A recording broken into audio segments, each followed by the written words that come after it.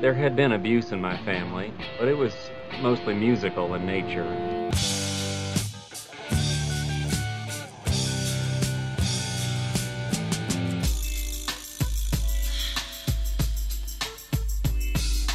I don't want any of this lover's lament crap.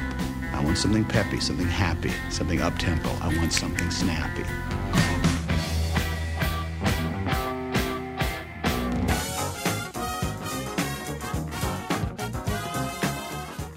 Before he was a famous comedian, Fred Armisen was a punk rocker. And now on Saturday Night Live in Portlandia, he combines these two sensibilities. I'm Greg Cott of the Chicago Tribune. And I'm Jim DeRogatis from WBEZ and Columbia College. We talk to comedian and musician Fred Armisen about Portland, Gaddafi, and avant-garde drumming. And we review the latest from the boss. That's all coming up on Sound Opinions. From WBEZ Chicago and distributed by PRX, you're listening to Sound Opinions, and now it's time for some music news. But it rings and I rise, wipe the sleep out of my eyes. My shaven razor's cold and it stings. Cheer up, sleepy Jean. Oh, what can it mean to a daydream believer and a homecoming queen? That is the Monkees' #1 hit from 1967, Daydream Believer, with Davy Jones on lead vocals. One of the few tracks that Jones actually had the lead vocals on in the Monkees' history. Jones died February 29th at the age of 66 in Florida of a heart attack. The only British-born member of the original Monkees quartet, a child actor who appeared on The Ed Sullivan Show as part of the Broadway cast of Oliver the same night that the Beatles did. So interesting how the Monkees' early career, pre-career, paralleled that of the Beatles, a group to whom they were much compared in terms of sort of the way they used the television medium to explore and expand their career. In a lot of ways, Jim, I think we're talking about the first postmodern pop rock band here, using their television show as a vehicle for their career. And Jones did bring a vital element to the group in that he may not have been much of a singer. He certainly didn't play many instruments. Well, he shook a mean tambourine. That is true. But he had the charisma and the acting chops that were a vital ingredient of this band's success during that era. And I think, perhaps underrated as a musical entity as well. Oh, absolutely. I think so. We did a show last year, last February on Sound Opinions about the Monkees and made the argument that they may have been cast for TV. They may have been plastic and ersatz. The Byrds wrote So You Want to Be a Rock and Roll Star, laughing at the Monkees. But the music endures. There were some great songwriters. Daydream Believer, written by Jon Stewart, the songwriter for the Kingston Trio. Right. The song we're about to play by Boyce and Hart, the talented team that wrote many of their best tunes. The songs stand up, and the Monkees did become a real band over the course of their development, and there's a lot to be said for them. I think they always make me smile whenever I hear them. The best way, perhaps, to remember Davy Jones, dead at 66, is with this song. It was the Monkees' last top 10 hit, made it all the way to number 3 in 1968. It's the song Valerie with Davy Jones front and center on Sound Opinions. There's a girl I know who makes me feel so good, and I wouldn't live without her, even if I could. They call her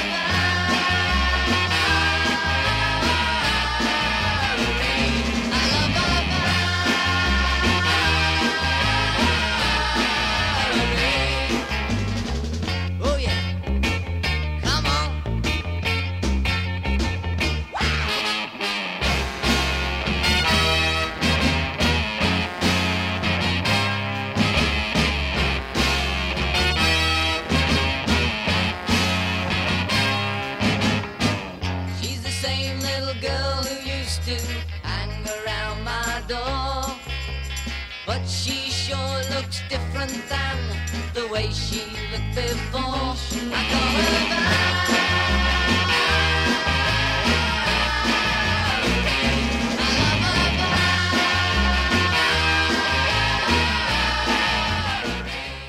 That's Valerie from the Monkees in tribute to the lead vocalist on that track, Davy Jones, dead at the age of 66. Everyone,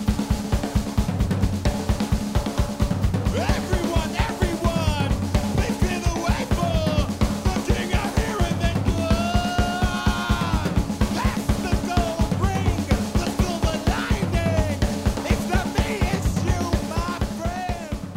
listening to Sound Opinions, and Jim, we're playing a little bit of the 1994 release by the hardcore post-punk band Trenchmouth, called Trenchmouth versus the Light of the Sun. The Chicago band was part of that art punk scene in Chicago in the early 90s, melding punk, post-punk, jazz, avant-garde. But what's perhaps most noteworthy is that the drummer you're hearing is none other than comedian Fred Armisen. He's best known today as the man doing President Obama and Prince impressions on Saturday Night Live, or spoofing hippie or hipster culture on Portlandia. But before he was making us laugh, he was trying to make it as a rock musician. Fred joins us now on the heels of Portlandia, wrapping up a successful second season on IFC. Now, his partner on the show, Carrie Brownstein, you know her as a member of Sleater-Kinney and also now Wild Flag. Both are bringing a rock sensibility to their writing and performing, whether it's through their satires of the Portland indie scene or their DIY attitude. Fred and Carrie recently went back on the road, this time trading their instruments for jokes as part of Portlandia, the tour. And when he returned to his former stomping grounds of Chicago, we talked to Fred about the connections between these two worlds and the many opportunities for humor at the music industry conference South by Southwest.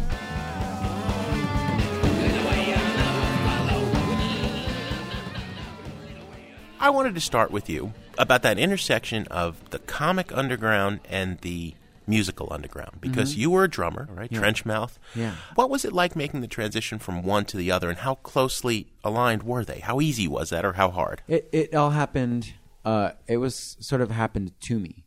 Even though I had some ambition to want to be on TV, it just all unfolded. It all just happened. I had to go down to South by Southwest to play with Sally and also John Langford. He had his solo stuff. They needed a drummer. Absolutely, I'd love to go. Sally Timms and John Langford are the Mekons. Yeah, Sally, who I was married to.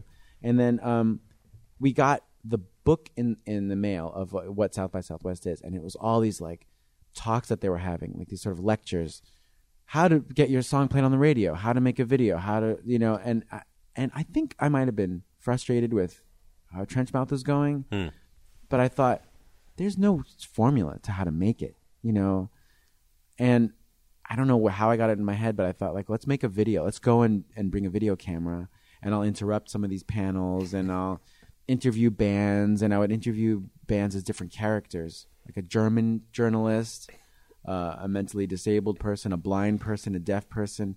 And I didn't know what I was going to do with this tape. I had no idea. It was just like, let's just do it. I think right from there, as soon as they edited it, I had something that I was giving to my friends, and then we showed it at Lounge Acts. Mm-hmm. And a club in Chicago. A club in Chicago. And Trenchmouth had been playing and making flyers and trying to get press. But as soon as this tape was shown at Lounge Acts, there was a thing in the Reader, and there was like people wrote about it, and people came to the show. This is pre-YouTube. Pre-YouTube. Yeah. This is Pony Express days. And that's kind of like where immediately the message was sent to me, like, you should be doing this. Hello there, I'm Fred. I'm in Austin, Texas right now for something called the South by Southwest Music Convention. It's an annual convention in which national touring bands, booking agents, managers, and record label executives meet. This seminar was called The Art of the Interview. It's this talk about how to give an interview and get the most out of your artist. I'm actually not sure exactly what she was talking about, but she seemed very focused about it. Does anybody have any questions like this? Yeah, from the other side of that, if you're interviewing someone and you want to get someone to loosen up a little bit, do you think it's proper or right to threaten them physically, say with a switchblade or a pistol or something? You said about the frustration part of it, being in a punk rock band, struggling to make an existence. And then the idea of, on top of it, the anger combined with the comedic sensibility, combined with the idea, let's videotape it. Yeah. And I remember more people were talking about you interrupting those boring panels than the actual panels during the conference. You were kind of like the talk. You sort of took over the South by Southwest Music Conference that one year. I'll never through forget this guerrilla action. Asking the head of Capitol Records to kiss the chief music writer at Rolling Stone. That's right. That's right. I just feel like since this is called Face to Face with Gary Gersh, it might be really nice if you guys actually maybe kissed each other or made out with each other for us. Why? I mean, what? Because you got a camera running, man. Why would you say that? I'm not gonna kiss Dave, but I like him very much. Okay, thanks anyway. I was just trying. I think, ironically, that tape, being at South by Southwest, is what got me to be where I am today. So even though I made a joke about going to this festival to try to make it in the biz, I can't believe even using the word make it is weird. You went to the festival and made it in the biz. But the festival was my gateway to the rest of what I'm doing today. Yeah. And obviously the big break, the Saturday Night Live gig that occurred soon after that, a few years after that, remarkably fast chain of events. Oh, it happened. It was such a blur. That's another really nice thing that like from there I got a gig doing I saying gig, I hate saying it, but that's what it is. Doing stuff for HBO, and from HBO I got to work with Bob Odenkirk on this pilot, and from that tape I got to audition for Saturday Night Live, and it was just this. Here I am. Were you ever nervous or somehow cowed by the idea that now I'm auditioning for Lorne Michaels of Saturday Night Live, the most popular nationally televised comedy show?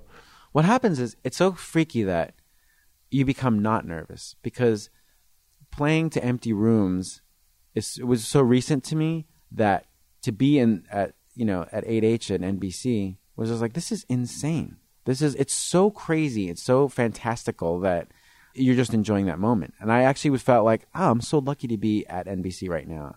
They flew me out here for, I get to be in New York. I get to be in the studio, and I was starstruck by the studio. You think, look, whatever happens, happens. I can't believe I got this far. My first guest is the lead singer for a group called U2. Please welcome Bono!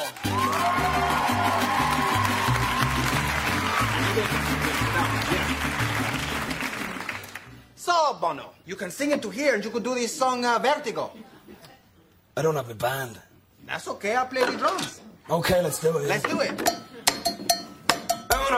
2, 3, 14. Hold on. Let's think about this for one moment. The beginning of this song, you are speaking in Spanish, right? Yeah, man. You're counting, and you say 1, 2, 3, which means? 1, 2, 3. Right.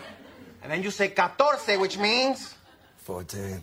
I know it doesn't make sense, but music is about the expression and the rhythm of words. It's about attitude.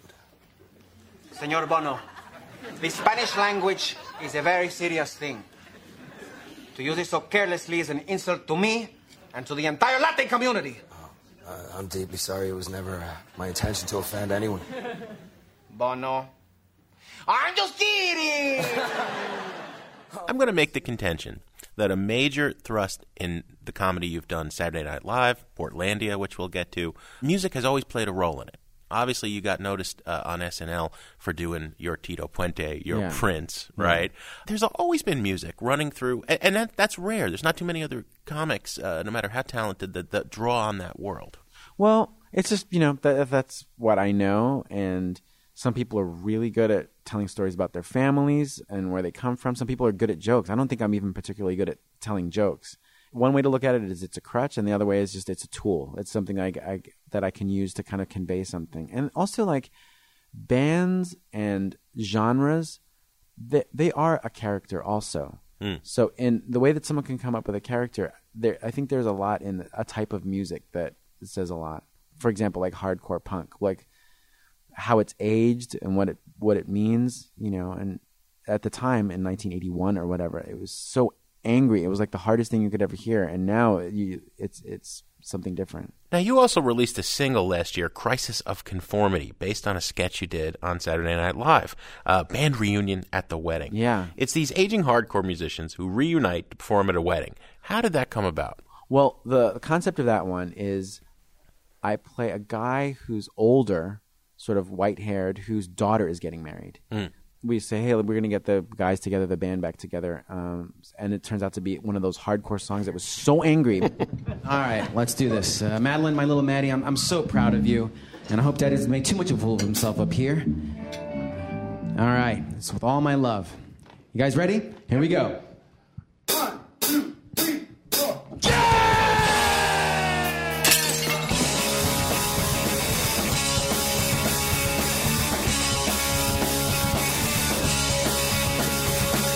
Ronald Reagan comes around,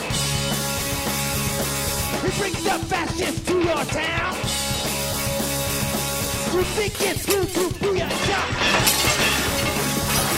but we get beat up by the first of all, it's sort of like a love letter to my youth. It's a love letter to when I was a teenager. It's to all the bands that I loved, to Husker Du and Black Flag and the Minutemen. But also, I saw that movie American Hardcore. Mm-hmm. Remember that? It's about the hardcore punk scene. Yeah. Mm-hmm. And the math works out. The guys are actually old enough to have daughters who are getting married. Yeah. Which freaks me out. I was like, oh, they're old. But you took it a step further. You went to Drag City, this independent label in Chicago, and you actually put out a single by this band. Yeah, it deserved it. You know what I mean? Like, a band like that should have a single out. Kick it down, kick it around, kick it down, and kick it around. Pretty flowers in the vase, kick it down and kick it around. Football trophy on the shelf, kick it down and kick it around. A family's brand new TV set, kick it down and kick it around. Suntan lotion on the lifeguard stand, kick it down and kick it around. A lot of these things, like, I just want it to seem real. My hope is always that someone will be confused.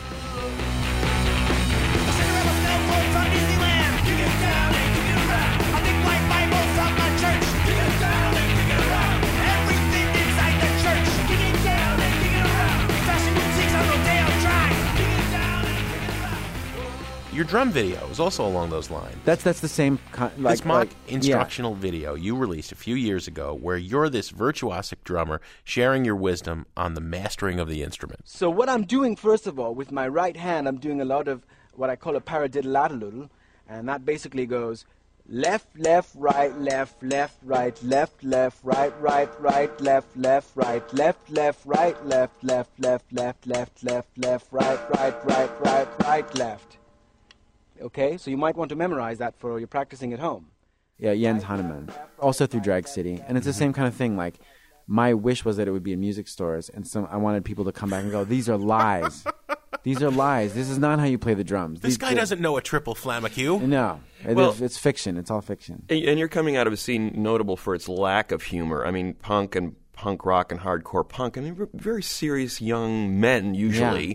And I was right there with them. Yeah. Were you, at a certain point, did you sort of recognize this is sort of absurd how insular and serious we all are about this particular endeavor? I think that it's not... I think that's what being a teenager is all about. Like, you sort of take on this anger. It's almost like fake anger. And that's the voice of what that is. That's just like late teens. That's all that is energy, angry energy. But at the same time, there were punk bands who absolutely did have a very good sense of humor. I think the Minutemen did, the Meat Puppets did, the Damned.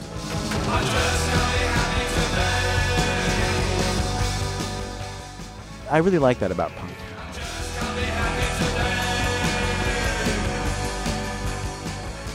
We'll continue talking underground music and comedy with Fred Armisen after a quick break on Sound Opinions from WBEZ Chicago and PRX.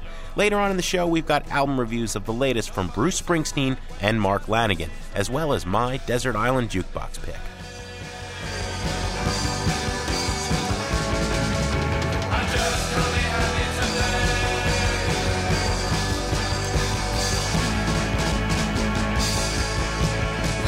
Closing the schools, they're burning the books, the church is in ruins, the priests hang on hooks, the radio's on ice, the telly's been banned, the army's in power, the devil coming!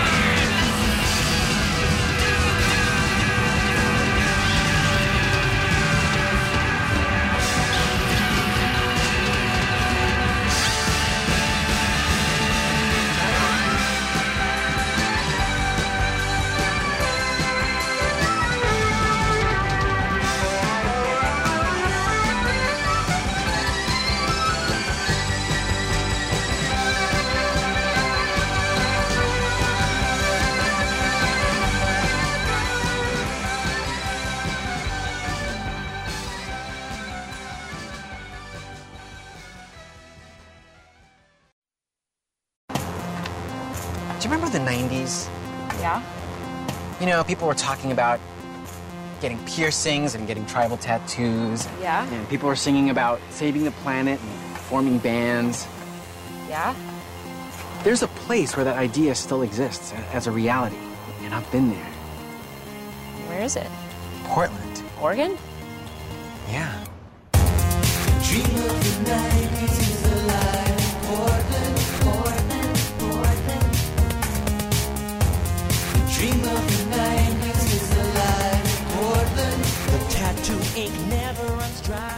Welcome back to Sound Opinions. I'm Jim DeRogatis. My partner is Greg Kot. And that was a song called Dream of the 90s from the first season of Portlandia. It was performed by the series co-creator, our guest this week, Fred Armisen. As we were discussing, Fred went from being a struggling punk musician, the drummer for the 90s band Trenchmouth, among other projects, to becoming one of the most recognizable faces and voices on Saturday Night Live, where he's been a cast member for 8 years. In 2011, he launched Portlandia with his friend and fellow music veteran, Carrie Brownstein. Jim, in the scene we just played, Fred's singing to Carrie about how the 90s are alive and well in Portland. Now, that's an attitude and aesthetic that I'd trace back to the music of that era, and one that permeates all of the sketches on the show. We've got scenes about Harajuku fans, DJ nights, hipster hotels, not to mention appearances by Amy Mann, Sarah McLachlan, Joanna Newsom, Eddie Vedder. So whether overtly about music or not, Portlandia really seems to speak to music fans. Let's continue here with Fred Armisen. My flannel shirt still looks fine.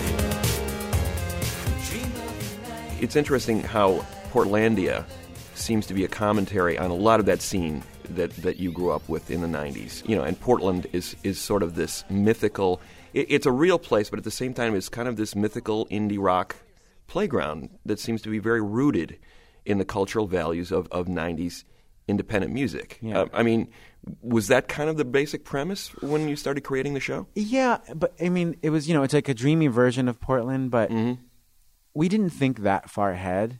But the only experiences I could go from are my experiences here in Chicago when I lived in Wicker Park or wherever as I moved around.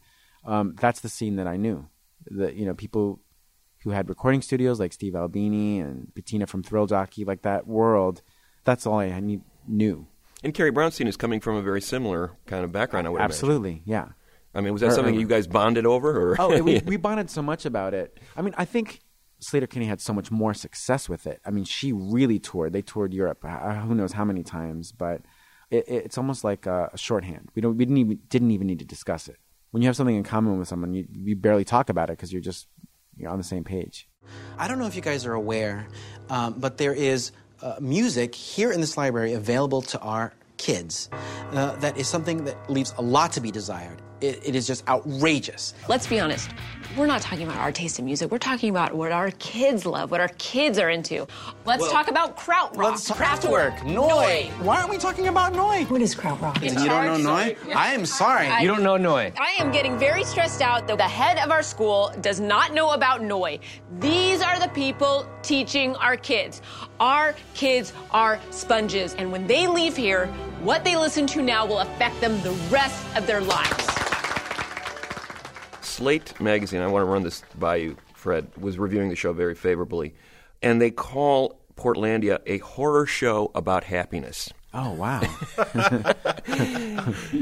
Sort of saying, it's this group of people that grew up at a particular time, kind of into music, into culture, into the arts, a little bit of privilege in terms of just a little more elevated cultural antenna out there. They can afford things. Yes, and in some ways satirizing that, but also celebrating that, it seems like. Mostly celebrating, because that's what we're the same way.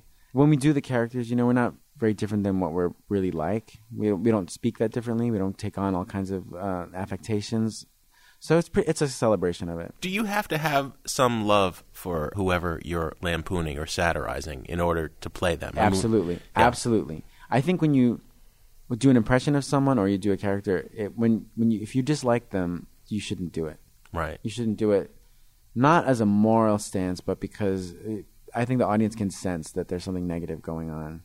You just would rather not do it. So when Tina Fey would do Sarah Palin, there's part of her that kind of is drawn to this woman. I bet I can't speak for her, but I think that's usually the case with people. Yeah. But Tina has such a great outlook on life and on people, and she understands the reality of what they are, and so much so that none of us attach ourselves to the politics of who people, what's their political stance. That it's just like, for lack of a better word, these are their jobs. Okay, but Tito Puente, even Sarah Palin are one thing. You did Gaddafi. I don't, I'll tell you something. This is tricky, but it's a cartoony version of Gaddafi, but I am not connected to what dictators have done in their lives, and that's probably a flaw, but But when I see Saddam Hussein, I think, oh, he looks like a rock star to me. There's something very like vulnerable about dictators. They're so flawed. They need so much reassurance that they have medals and stuff. And there's something about dictators that I just feel like I can't even, and this is horrible, but I can't really hate them. You know, I hate that guy. I'm just like, I mean, it's, you know, it's heinous what they've done, definitely. But I'm not connected to it. I just see this Gaddafi with his crazy outfits, and I just see the clowny part of him. So when I'm doing Gaddafi, it's that aspect of him, the sort of exterior. Thank you very much. What's up? We are 2 weeks into the no-fly zone, or as I call it, the bummer zone. But guess what? I'm still here. I'm like a landmark building. To quote my good friend and personal stylist, MC Hammer, na, na, na, na, na, na. No, can't touch this. Okay. So how will this end, Momar? Look, Seth, I know this can't last forever. It's been a good run. And if there does come a time when I do have to step down, all I ask from America is that you give me my own CSI. Check it out. Looks like this camel just busted his hump.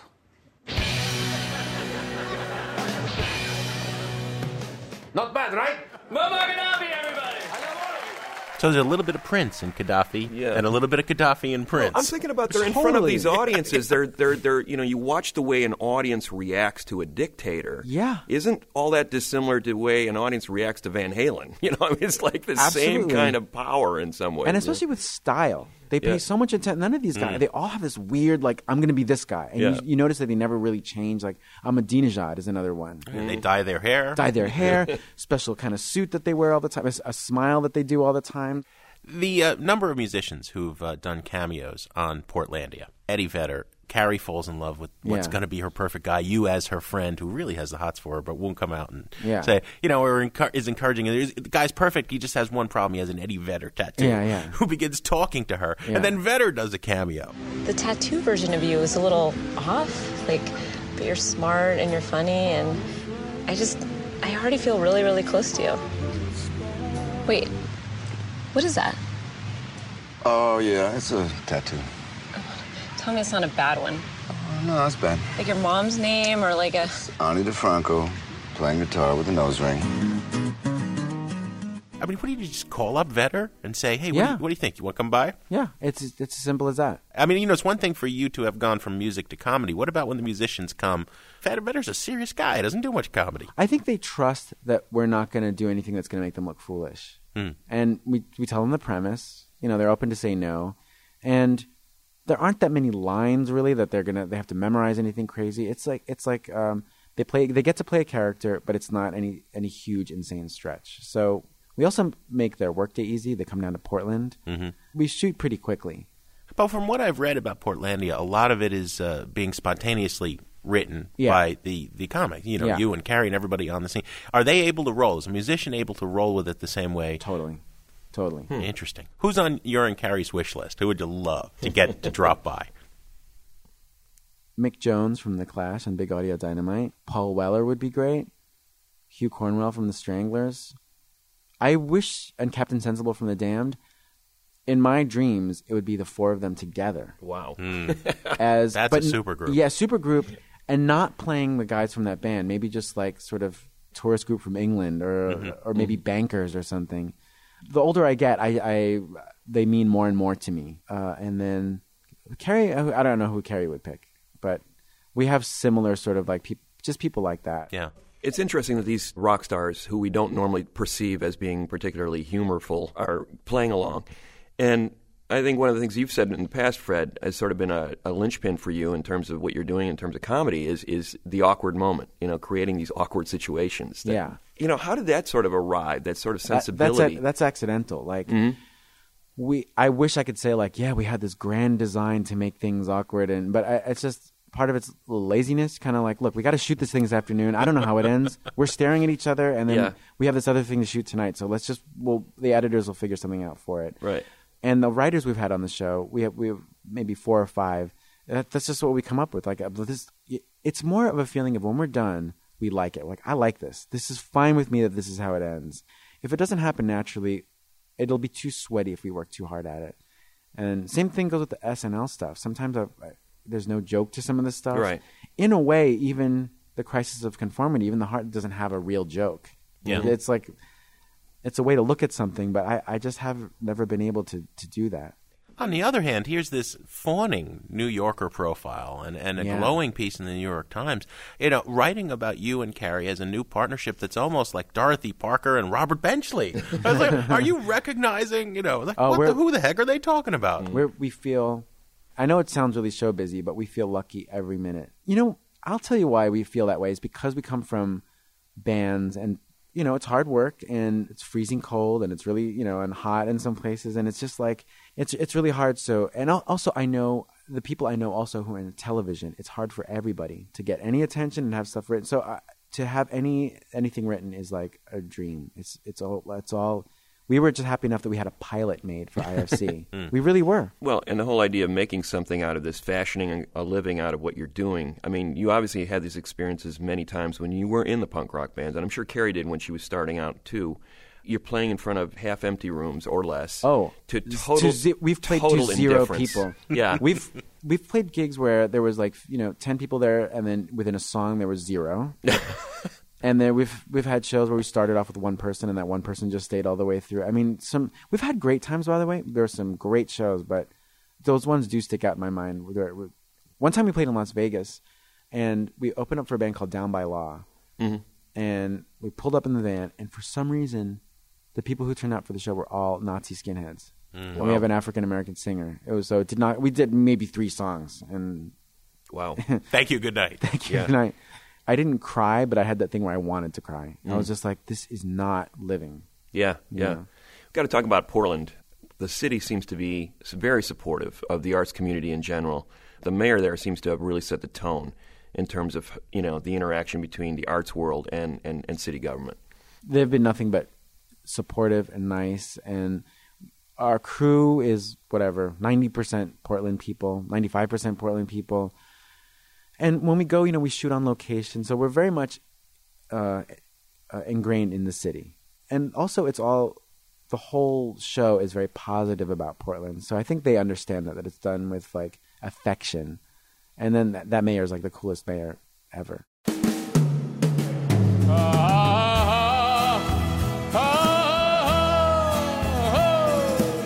Portland, you're so beautiful.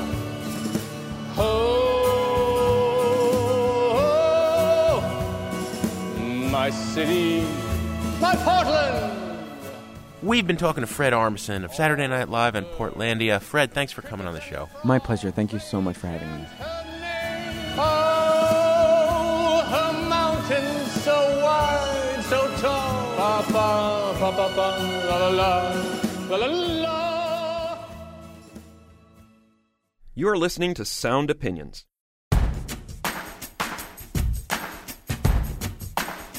You put on your coat, I'll put on my hat.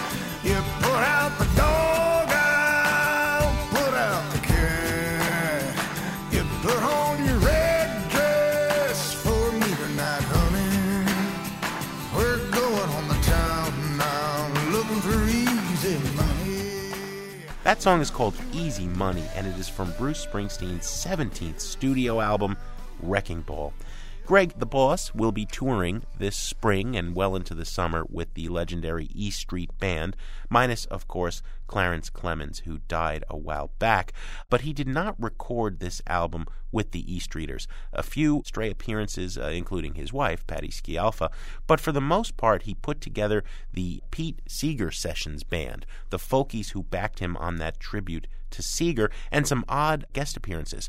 Rage Against the Machine guitarist Tom Morello, drummer Matt Chamberlain, and Michelle Moore, a singer who actually does the first ever rap, I believe, on a Bruce Springsteen song. He worked with a different producer. He'd been collaborating with Brendan O'Brien on the last couple of E Street records, those in the new century. This time he went with a guy named Ron Aniello. And this started out apparently as a quiet, acoustic, solo Nebraska-style set of songs that were enhanced in the production by drum loops and samples, and then eventually the Seeger musicians coming in to add some other instruments, a lot of guitar, some fiddle, some Irish pipes, and some trumpet, where previously we would have had the big man's sax solos. Clemens is on 2 songs, obviously recorded before his death. Those will be the last ever appearances by him on an E Street record. So what are we getting the 17th time out of the gate from Springsteen? Mostly new, these tunes. 3 of them date back a couple of years from recent E Street tours. Let's hear a song. We'll come back and give our opinions. This track is called We're Alive by Bruce Springsteen from Wrecking Ball on Sound Opinions. There's a cross up yonder on Calvary Hill. There's a slip of blood on a silver knife. There's a graveyard kid down below, where at night the dead come to life. And above the stars they crackle in fire. A dead man's moon throws 7 rings. Well, we put our ears to the cold gravestones. This is the song they'd sing. We are alive, and though our bodies lie alone here in the dark, our spirits rise to carry a fire and light the spark, to stand shoulder to shoulder and heart to heart.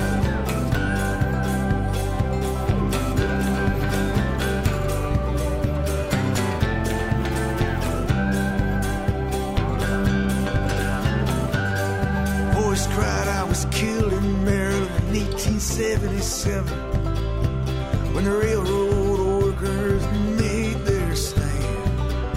Well, I was killed in 1963, one Sunday morning in Birmingham. Well, I died last year crossing the southern desert, my children left behind in sand pile alone. Well, they've left our bodies here to rot. Oh, please let them know we are alive. That is We Are Alive on Sound Opinions from Bruce Springsteen's new album, Wrecking Ball. Jim, what I think Springsteen is trying to do here is create a soundtrack, whether he knows it or not, for the Occupy Wall Street movement that's been spreading all over American cities as well as around the world. This whole notion of the 99%. As usual, Springsteen, an incredibly earnest performer. He's trying to craft a vision of what America is in these songs. That's been an underlying theme for a lot of his albums. You mentioned Nebraska. I think he's bringing it around again. The big difference here is, whereas Nebraska, I think, really resonates to this day, it's one of Springsteen's best albums because he kept it so rough. Here, he's glossed it up. I'm losing the sense of urgency and the anger underlying these songs, some of which are very good because of this glossy production. I think from a production standpoint, Aniello really lets him down with these massive choruses that he puts on a lot of these tracks. I mean, there's that's an E Street staple, though. Well, but there's like 12 backing singers and a choir on this. This is beyond E Street. It's piled up so high that you kind of lose the sense of any anger here, and you say, hey, it's just a big sing-along in a football stadium, which is essentially where I think this album is going. Springsteen knows he's going out on tour again. He needs to play these songs in big stadiums. So I think the message is lost because of the production.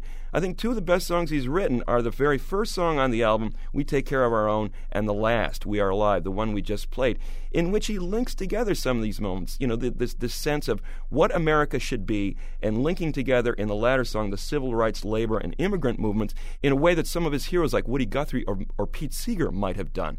That's the spirit that this album was created in. But the sound is something else. I think it's a failure from that standpoint. I think for the songwriting, it's a burn-it record. From the sound standpoint, it probably isn't even worth listening to. My goodness, heresy. This is nothing short of heresy from my partner here, the big Springsteen fan. I think you're letting him off easy.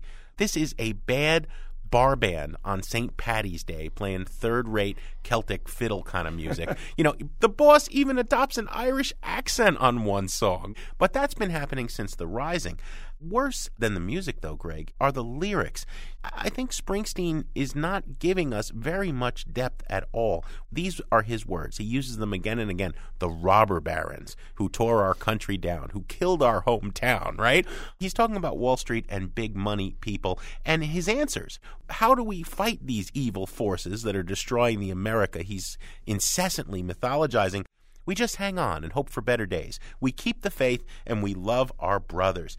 We are alive, and though our spirits rise, they carry a fire and light the spark. He sings in that song that you like, right? We take care of our own wherever this flag is flown. The problem is, this stuff isn't true, Greg. I mean, let's go down to the south side of Chicago. He's not saying that, though, on that song. He's basically his saying, irony. Yes, it is. It's very ironic. He's basically saying we're not taking care of our own. We've let them down. As Ronald Reagan's appropriation of Born in the USA infamously proved in the 80s, the boss don't do irony well, Greg. I think these lyrics are so superficial. Just keep the faith. It'll all be all right. For a lot of people in America, that is not true right now. And I don't want that kind of preaching in my rock and roll. I don't think the boss does it well. This is a trash-it record. We're the first to say, however, that everybody's a critic, and we want to hear from you. What do you think of the latest from the boss? Share your thoughts on that, Fred Armisen, or anything under the rock and roll sun by calling 888-859-1800. Next up, we have another review of a new album from former Screaming Trees singer Mark Lanegan, and I add a song to the Desert Island Jukebox. That's in a minute on Sound Opinions from WBEZ Chicago and PRX.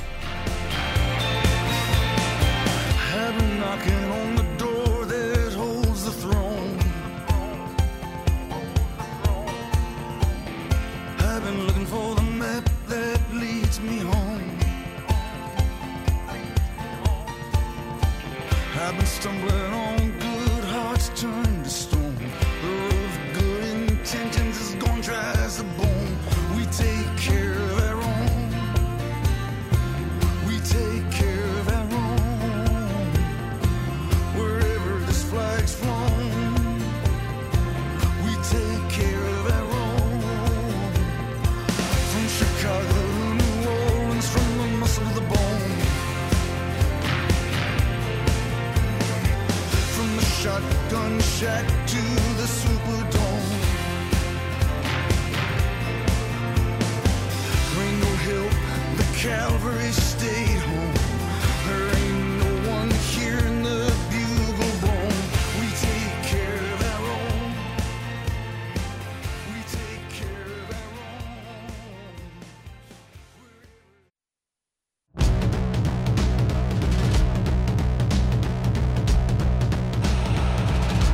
With piranha teeth, I've been dreaming of you.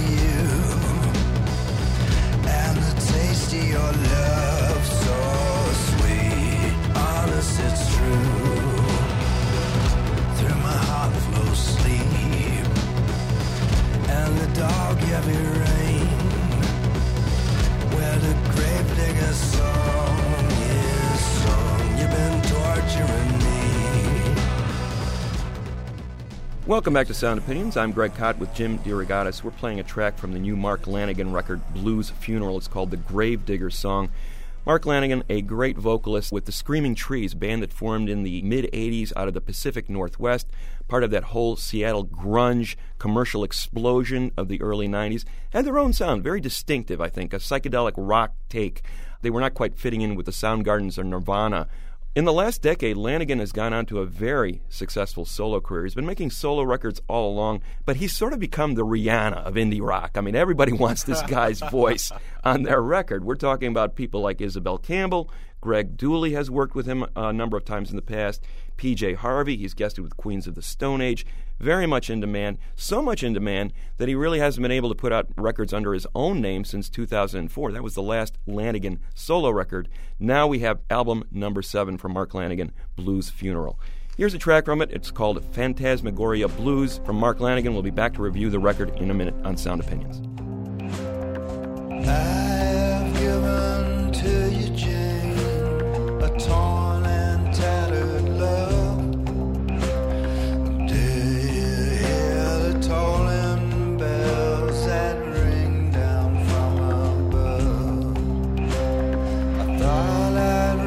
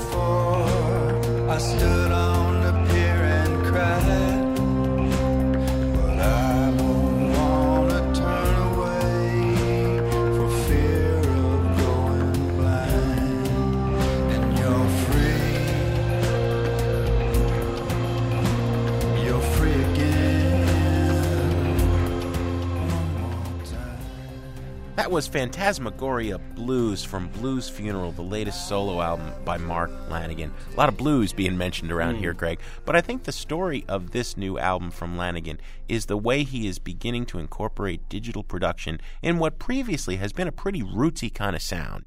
The main instrument is that voice, and along with that of Mark Arm of Mudhoney and Kurt Cobain of Nirvana, it was one of the best voices of the 90s. Gruff, rich, whiskey-soaked, okay? And the voice is front and center. I love this record. It's long, it's got essentially one rhythm, and it's downbeat, but this is a really great rainy Monday morning somber mood record. I would give it a buy it on the buy it, burn it, trash it scale. Well, Jim, I'd have to say Lanegan has made 6 better solo records than this one. I think he stretched himself way too thin on this record. I love the blues when he does the blues. There's not really a lot of blues on this record, though. Those electronic rhythms that you mentioned don't really work for me. I think he's way outside of his comfort zone. He's one of those guys, when you hear that voice, he can patch over a lot of weak spots. But my attention is drawn to some of the lyrics on this record, which are really weak. You were criticizing Springsteen for some of his lyrics. Yeah. I got to say, Lanegan's lyrics are pretty darn laughable on parts of this record. The moon don't shine on Saturday's Child. He's telling us, okay, Mark, go right ahead with that vibe. I'm not quite sure what he's saying there, but in song after song, there are cliched lyrics that even that great voice can't mask. And then on top of it, those sort of pseudo-disco-y kind of beats that he's playing with really don't suit him very well. The one track that I'm thinking of, the Ode to Sad Disco track, which sounds like a leftover from a Spandau Ballet album from the early 80s. That's not Mark, you're just mad at me because of the boss fight. I just got to say, I like Mark Lanegan a lot, but I just don't think he should be doing this kind of music. As far as I'm concerned, this is a trash record. I tell you, little buddy, this whole island is bewitched.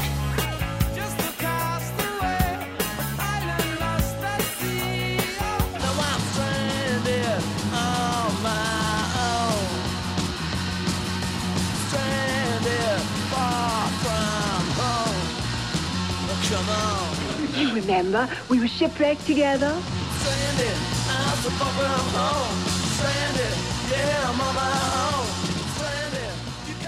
As often as possible, we like to rent a motorboat and speed our way to a desert island where we can play a desert island jukebox track. And this week, it is Jim DeRogatis' turn. Greg, you brought us a dose of heavy with your last D.I.J. pick by Helmet. I'm going to stay in the heavy vein, but from a different era. There's that fascinating period between the early 70s and the mid to late 70s, just before punk broke, when there were a lot of bands that connected late 60s music to what would become punk. One was a very influential but little widely known group called Destroy All Monsters from the Detroit area. It is known primarily, I think, for Ron Ashton of the Stooges having been a member, the guitarist there, and also Michael Davis of the MC5. He was the bass player for that other classic Detroit band. He died just a couple of weeks ago. Ashton died in 2009. The group was led by a woman, an extraordinary woman, an artist, visual performer, model named Niagara. Just Niagara, as Madonna is just Madonna. It was a really unique group to bring these kind of weird, squeaky, almost Betty Boop kind of vocals on top of that classic churning Detroit, very rhythmic, very grungy sound. I think it was a wonderful combination. This band is being rediscovered in recent years. Thurston Moore of Sonic Youth put out a 3-CD box set by the group. The track I'm going to play is called Meet the Creeper, that comes from an earlier collection of singles and rarities that I've had called November 22, 1963, of course the day Kennedy was shot. This song was written by Michael Davis, bass player of the MC5, went on to Destroy All Monsters. You know, he lived what the MC5 preached. The last couple of years of his life, he was working hard on a program to bring music education to kids in public schools. That was inspiring. This is a song with a different kind of mood. It's basically about a stalker. It's called Meet the Creeper by Destroy All Monsters on Sound Opinions.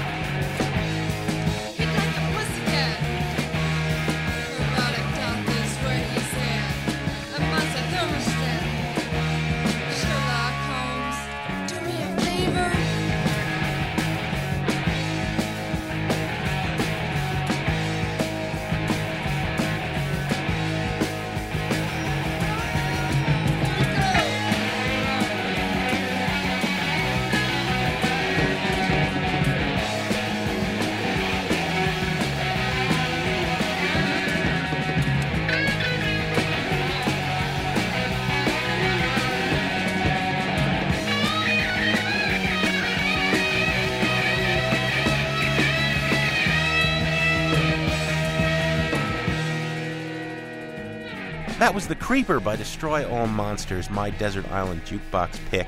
The Sound Opinions Desert Island Jukebox is supported by Maker's Mark. Maker's Mark Bourbon. It is what it isn't. Greg, what do we have on the show next week? Next week, Jim, we have an in-studio visit from the great Nick Lowe. Greg, as always, we have some thank yous to say on the way out. The Sound Opinions production team is Jason Saldana, Robin Lynn, Annie Minoff, and our executive producer, fearless leader, Tori Southside Malatia, or as I like to think of all of them, in the words of Springsteen from the new record, saints, sinners, losers, winners, gamblers, and midnight ramblers riding this train to the land of hope and dreams.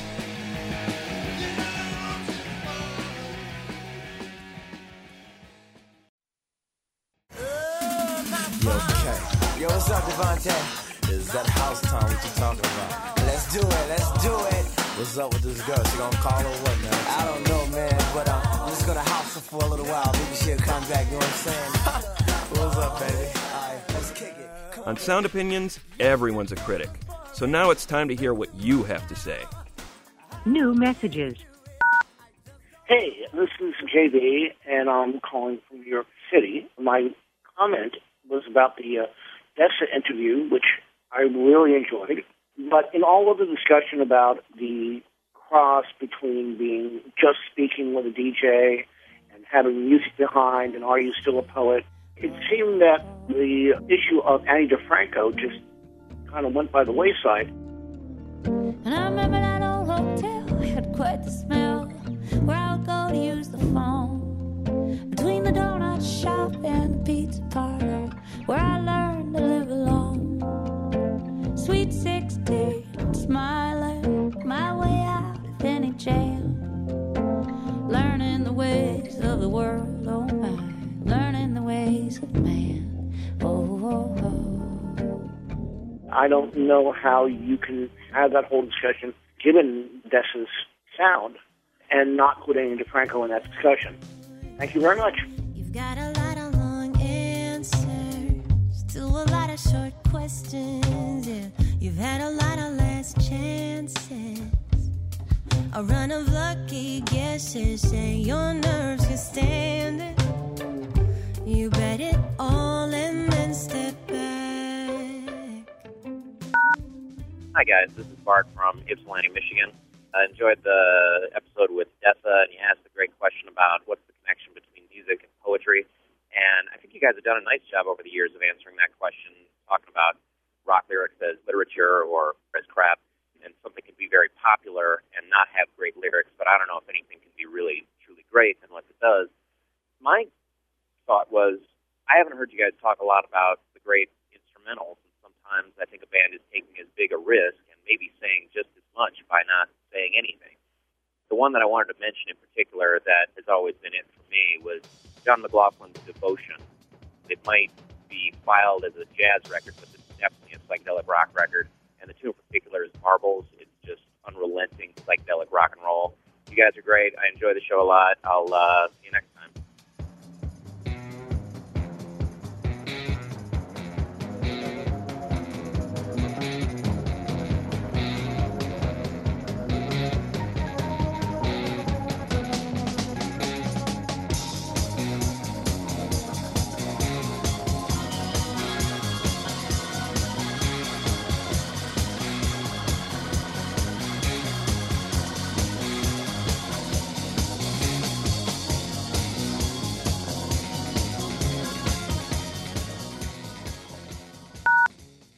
Hi, I'm Tina Wood. I think that Barack Obama should sing either What's Going On by Marvin Gaye or We Are the Champions by Freddie Mercury. Hi, this is Walter Scott, Glendale Heights. I believe President Obama should record the song by 10 years after. I'd love to change the world, but I don't know what to do. Hi, this is Doug Darrell calling from Landenberg, Pennsylvania. Got a suggestion for President Obama to add to his repertoire. I'd like to hear him do something a little heavier, perhaps Whatever by Godsmack. I think that would be a good song for him to perhaps direct at some of his critics out there in the Congress and elsewhere. Hey guys, this is Jim from Schaumburg, and I think the president should cover Changes by David Bowie, since he is always talking about changes.